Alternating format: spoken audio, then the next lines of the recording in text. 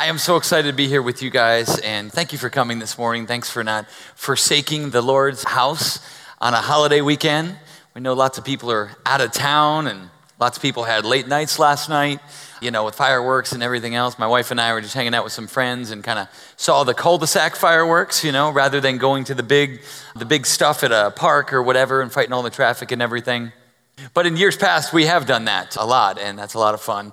One time when we were up in Michigan, just a year or so ago, I was watching my clock very close to me, on my clock on my cell phone, because how it says fireworks start at 10:17 or whatever. So I was kind of keeping an eye on that, so I knew they were about ready to start, and I was listening very closely for that first little poof, like where they're shooting them up and they're just about ready to begin. You know what I'm saying? So I'm sitting there next to my wife on the big blanket, and I hear that little tiny poof, and I lean over and I go, "I love you, honey, so much, and I'm glad I'm married to you." I give her a kiss on the cheek, and all of a sudden, I'm like, "See that, baby? We still got it. We still got it." So now nobody can use that, because now your wives are going to be onto it. But anyway, thank you guys for being here, and we're excited to be here together, and we've got something very significant and important to discuss this morning. We're going to be talking about communion and about the Lord's table, and I want to draw our attention to some things that I've been learning and searching and studying this week that are just absolutely mind-blowing to me, and I hope that you're going to be impacted in the same way I was as I was diving into this whole idea of communion and the Passover supper in the final week of Jesus and the final night that Jesus was there with his disciples. So I'd love for you to turn in your Bibles to Psalm 118. Psalm 118. That's the only place you need to turn. We got a few other scriptures that are going to be up on the screen, and I'll read a few more to you, but that's where I'd like you to go as we begin here. There's something really important about final words. In the book of John, chapter 14 through 17, we get an amazing discourse by Jesus at the Last Supper, knowing that he was going to die. And so he laid out these incredible teachings to his disciples, knowing that very soon he was not going to be on the earth any longer. And there's a special significance that happens when someone knows they're going to die, that you really want to lean in close and you want to hear what they have to say, their final words before they die. I remember a few years back, many years back now, my grandfather was there at my high school graduation in New Jersey. He was from Iowa. And he traveled all the way out there. I remember he pulled aside me and my dad and my family and said, "Well, this is going to be the last time that I'm here with you guys." What are you talking about? It's not that bad. We can fly you out. Or no, this is definitely going to be the last time. And sure enough, just a few short months later, he had a sense, had a feeling. He knew that he was going to die. And so here's Jesus as we enter into this story at the significant moment of the Last Supper. We pay special attention to the intimacy of this celebration, this meal that they're going to have together, because Jesus knows full well what's going to be happening to him in the next couple of hours and in the next 24 hours. As we talk about communion here in America, I think sometimes we kind of get the idea and the picture that this is something that Jesus started. But we need to recognize here this morning that Jesus was participating in a Passover Seder. The word Seder means order, and it was a very orderly feast that the nation of Israel had set up 1,500 years before Jesus even entered onto the world. Okay, so this is part of something that's been going on for 3,500 years, what we're going to be doing here this morning. It's the absolute longest traditional yearly feast in the history of mankind, the Passover Seder. And we need to recognize here this morning as well, as we think about communion, as we think about the juice, and as we think about passing around bread, that's all stuff that was going on for 1,500 years before Jesus came on the scene as well. The Passover meal involved wine representing something. The Passover meal involved bread that was broken and that was passed around. And here in the 21st century of America, we get to look back and we get to see on this side of the cross how it all connects. And what I want to do here this morning with you briefly is I want to go over this Passover meal in detail with you and talk about how each one of these things held incredible significance for the disciples and for us in this Jesus last night with us. The word wine has a lot of different connotations in Scripture. There's certainly elements of wine that were created for blessing, for family, for celebration. It represented bounty and goodness. And there's another element of wine that you see in Scripture that represents wrath. And it's this unique dual meaning of wine that takes on such significance at the Seder celebration because it involves both judgment and blessing. It involves both wrath and redemption as part of the Exodus story. And what we want to talk about this morning is the 4 different cups of wine that were part of the Seder commandments of how to perform this dinner with the family. 4 different times during the night, the host would stand up and would lift his glass of wine and would say a blessing and would share something. 4 different times. Now you need to recognize here this morning before you get too excited that this was a 3-hour meal, number one. And number 2, we don't really know how big these glasses were. For somebody to muscle down 4 glasses of wine in one sitting is pretty impressive or pretty dangerous, right? So no commentary on that. We don't know if it was just a little pour or what, but we do know that this was the command that was in effect in Jesus' day. So as he was a rabbi and he was one who took things to the letter of the law, he would have gone through this Seder just as it was listed out in the Mishnah. The Mishnah is a Hebrew book of commandments of how you should do all of these different ordinances. And that's what we're going to be looking at today. And it's fascinating as you look through the different accounts in the gospel and as you kind of take little bits and pieces and lay them on top of each other about this Last Supper. It's almost entirely agreed upon by scholars that Jesus was going exactly through the Mishnah in the Seder, just as it's listed out, just what we're going to be talking about here this morning. So they had their text of Exodus chapter 6, and I'm going to have this on the screen here, and I want to read this to you. And these 4 cups of wine were based on the 4 different I will promises that Jesus made to his people. Here's what God says. Say therefore to the people of Israel, I am the Lord your God, and I will bring you out from under the burdens of the Egyptians, and I will deliver you from slavery to them, and I will redeem you with an outstretched arm and with great acts of judgment, and I will take you to be my people. I will be your God, and you shall know that I am the Lord your God who has brought you out from under the burdens of the Egyptians. So 4 different promises there that were highlighted by these 4 cups of wine. And I just want to go through each one with you. The first one is called the cup of sanctification. And that's centered on the phrase, I will bring you out. If you remember the story, God's people, the nation of Israel, were in bondage in Egypt. They were slaves. They were mistreated. Their God was disrespected. And God, during the Exodus, through his prophet Moses, led the people out. And this first cup of sanctification basically means that these are God's people and they are now going to be sanctified. They're going to be brought out. They're going to be made holy. No longer are they going to be mixed and intermingled. They are going to now be separate in the wilderness as God's people. It would be right at this moment after that first glass of wine was raised and they would partake of it that the Passover story in its entirety would be told. And it would be at this moment in the meal that 3 pieces of unleavened bread, matzah, would be brought out. And the host would take the middle piece, he would break it in half, and he would put half back down and he would hide the other half under a cloth, under a linen, somewhere on the table. And it's really interesting and really ironic that we've got children in here with us this morning because children, as part of the Passover Seder, played a huge part. They had roles all throughout where they would ask questions. Why is this night different from every other night? And it was all prompted, it was all listed out, and Jesus was performing this very same way this very night. And what's interesting is that Jesus took the seat at the head of the table that was meant for the Father.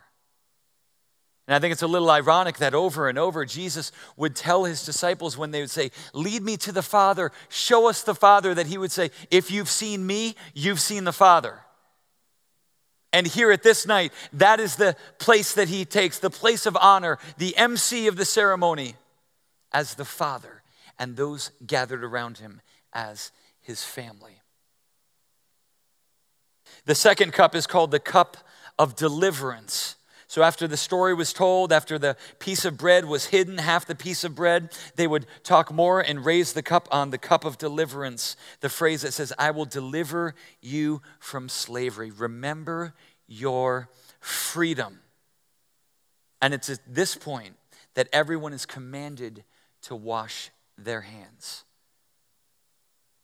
And up until this point, all the disciples, everything looked pretty normal. Jesus was following the Mishnah, all 14 elements, just as they were up until this point, and they were ready. Okay, it's time to wash our hands. You can see them rolling up their sleeves, and Jesus went over, and he picked up the basin, and he picked up the towel. Everything's going according to plan, right? But that's where you see the incredible turn that Jesus has. Because instead of letting people ceremonially wash their hands, Psalm 24, who may enter into the house of the Lord? He who has clean hands and a pure heart. Instead of that, Jesus takes a knee and he gets down and he puts his hands in the filth and the grit and the manure and the mire and begins to wash his disciples' feet. And you can sense the anger and the indignation, right? With Peter, he says, Lord, you will never wash my feet. What are you doing? Why are you going away from our process? You're supposed to be our teacher. And Jesus said, unless you let me wash your feet, you will have no part of me. I am upending this system. And I am showing you now that true sanctification, that true deliverance is going to come in the form of a servant. And you'll notice, you'll remember, Peter says, okay, Lord, if you're going to wash my feet, wash my hands and wash my head also, so that my whole body may be clean. As we're continuing on between the second and the third cup, another very interesting element would happen. The Father, or the one who's the host at the table, would begin a process of what's called an antiphony. An antiphony is when one person says something or recites something or chants something, and then another group of people say that same thing back, or the answer to that.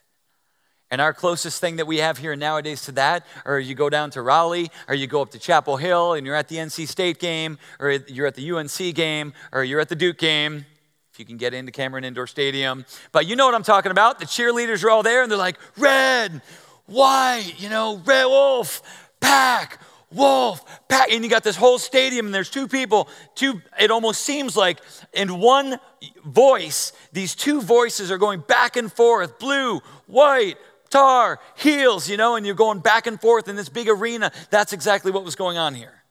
Not quite to that level, but that same idea. Is Jesus would say something, Jesus would read something, and they would recite something back to him. They would answer him. And what's been going on for 3,500 years were these phrases right here, this antiphony that's called the Dayenu. And the Dayenu is a Hebrew word that simply translated, the phrase means, it would have been enough. Everybody say that. It would have been enough. So Jesus would recite these different phrases, and the disciples around the table would have responded back to him and said, it would have been enough. Let's try it here this morning. You ready? Here's what he said. He said, had he brought all of us, brought us all out from Egypt, it would have been enough. Had he judged just Egyptians and not their idols, it. Had he just split the sea, but not taken us onto dry land, had he taken us on dry land, but not drowned all of our oppressors? And it goes on and on and on and on and on, all throughout the whole entire story.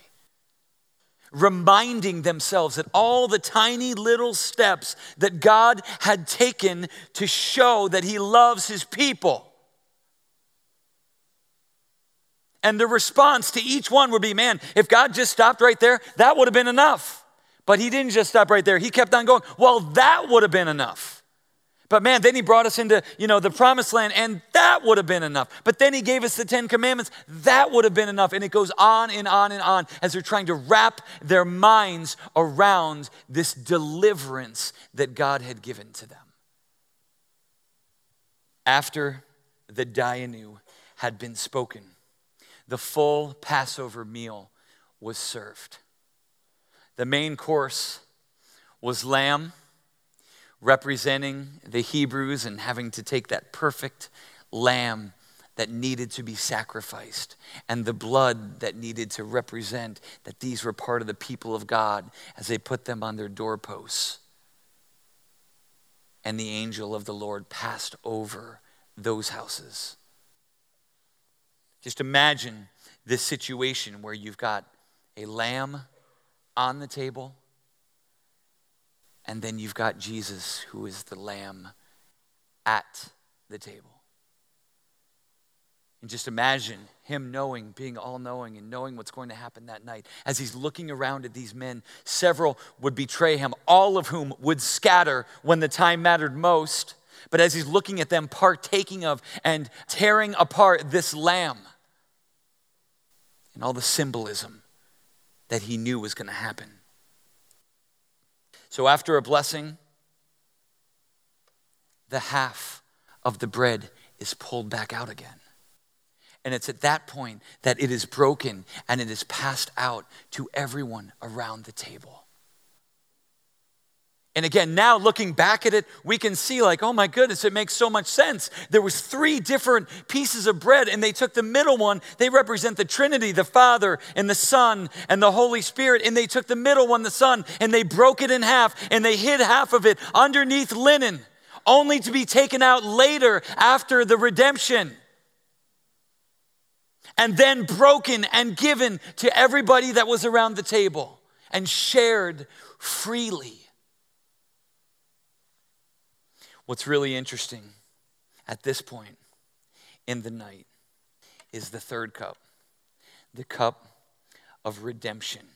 Remember the phrase from Exodus chapter 6, where God says, I will redeem you with an outstretched arm.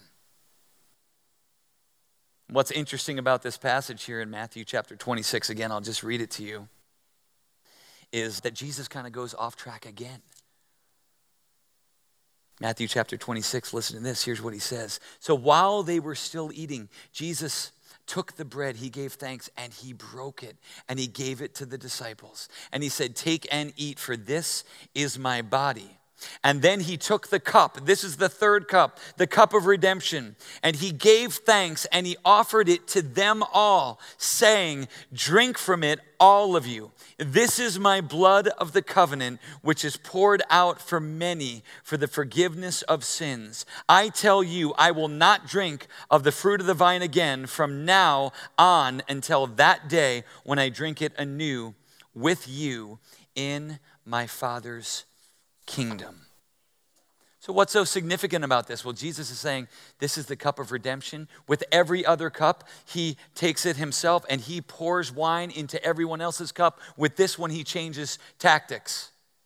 He says this is the wine of the new covenant, the blood of the new covenant, and he gives it to them. He doesn't drink it. And they immediately, their minds, when he started talking about blood and covenant, their minds would immediately go to the Old Testament. They knew all about that. They knew about how the priests would have to sprinkle blood onto things. And Jesus is now saying, no, I don't want to just sprinkle blood. I don't want it to be on the outside. This is something totally different. You need to ingest this. You need to drink this. This needs to become part of you, not just on the external, but on the internal. And then the most amazing thing happens because Jesus then cuts the meal short. Because how many cups of wine did we say there were? There was 4. This was number 3. But then Jesus all of a sudden says, oh, and by the way, I'm not going to drink any more wine with you until my kingdom comes. Cuts it short. And they didn't understand.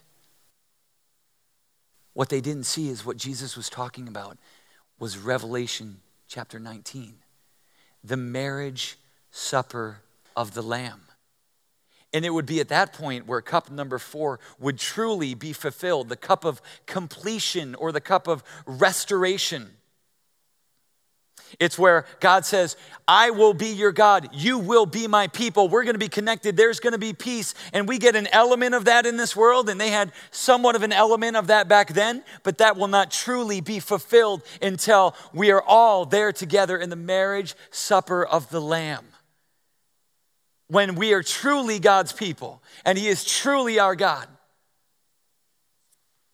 It says in the scriptures that then they sung a hymn, and they went out. Jesus sung. I want you to think about that for a second. Jesus, who is God. Jesus, who's there as the Father figure. You've seen me, you've seen the Father. I and the Father are one. I, Jesus, am now going to sing. And I'm going to lead you in a song. And it's undoubtable that we know the song that he sang. Because it's all listed out there in the Mishnah, in those 14 points of what the Seder should be. And it's Psalm 118. So if you have your Bible or your device open, I just want to highlight a couple of key phrases from Psalm 118 that now with this backstory, now with this incomplete Seder meal where he didn't partake of the final one, now they're singing this before they go up to the Mount of Olives, and those guards are already getting their swords ready and getting the torches ready, and they're already probably just about on their way to come up and arrest him, led by Judas. He knows that these things have to happen, and here's the song that they sing, Psalm 118. Verse 5, Psalm 118. Out of my distress, I called on the Lord, and the Lord answered me. In just a few minutes, he's going to be there in the garden. He's going to be in distress. Notice what he said several times. If it be possible, let this cup pass from me. Because there was going to be a 4th cup. It's not that cup of completion that's coming, but the 4th cup that Jesus partook of was the cup of wrath. He knew it was coming. If there's any other way, God, let this cup pass. I don't want to drink it. I don't want to be in darkness. I don't want all the sin of humanity on my shoulders. On my human side, I don't want it. But yet, God, I know this will give you glory, and this has to be done.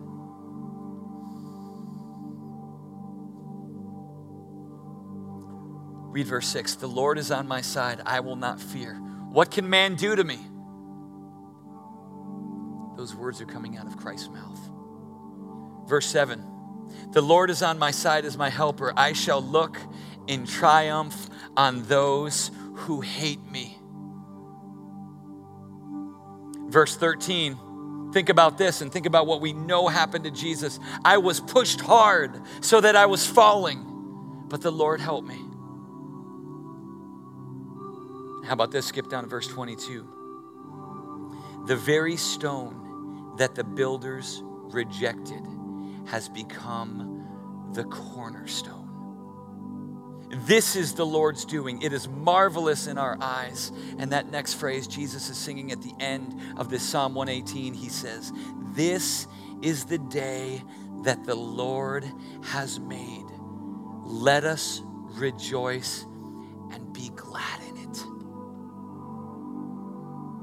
Now you remember in Hebrew culture, the day didn't start at 5:30 a.m. when the sun came up. Their day started when the sun went down at dusk and evening. And it went from evening to evening. That was the day. When was the Last Supper? It was at night. So this was the beginning of the day. This is the day. And here Jesus is saying, this day, this is the one, this is the one. This is the day that the Lord has made, and it's not going to be easy, but we need to rejoice and we need to be glad in it. And thus these 4 cups are fulfilled, will be fulfilled in completion. And the cup of redemption that talks about, I will redeem you with a strong arm. That was a motif that was so familiar to them. The strong arm of the Lord reaching down and rescuing and pulling people out of bondage and rescuing people. And now Jesus is saying, oh no, I'm going to redeem you. I'm going to redeem you with outstretched arms, but they're going to look like this. I'm going to redeem you with an outstretched arm. And you almost see the antithesis of what we read before, where they talked about God's goodness and how if he had just done this, it would have been enough. If he had just done this, it would have been enough. If he had just done this, it would have been enough. And we see kind of the opposite of that here. Because if he had just been born of a virgin, it would not have been enough. If he had just performed miracles, that would not have been enough. If he had just raised Lazarus from the dead, that would not have been enough. If he just healed the sick, if he had just fulfilled prophecy, that would not be enough. Because Hebrews chapter 9, verse 22 says, without the shedding of blood, there is no remission for sins. The only thing that would be enough, the only thing that would satisfy this cup of wrath would be that a holy Son of God became the Lamb that takes away the sins of the entire world. And that's why there was Jesus on the cross, and he took that cup of wrath, and they offered him the wine, the sour wine, not the sweet wine that they had at the Passover, the sour wine, the vinegar. And as soon as he was done with that, he said, okay, this is enough. It is finished. It is completed. The wrath of God is satisfied. This judgment upon me shall now become joy for you. This cursing upon me shall become a blessing for you. So as we think about this day and we think about the significance of the 4 cups, we both take it soberly and seriously as we think about what Jesus went through. But there's an element of anticipation that says, man, I can't wait to be there with you and to take that final cup with you in your kingdom at that feast. So this morning, let's dwell on this and let's let this impact you, the weight of the glory of the Son of God. Let's pray together. And God, we thank you so much that you have revealed things to us. Lord, we thank you that we can look back and we can see and we've got insight and understanding now that they didn't have. But yet, God, we recognize there's still so much that we don't understand. And Lord, we just pray right now as we join in the tradition, God, as we enter into something that's been going on for so long, that we would understand it afresh and new, that we would be able to celebrate it and worship you through it. So we love you, God. We pray all these things in your Son's precious name.